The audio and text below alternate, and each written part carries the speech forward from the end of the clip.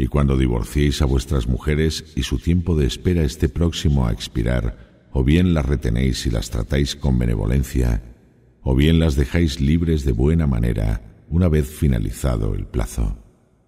Pero no las retengáis a la fuerza para perjudicarlas. Y quien lo haga habrá sido injusto consigo mismo por haber desobedecido a Allah.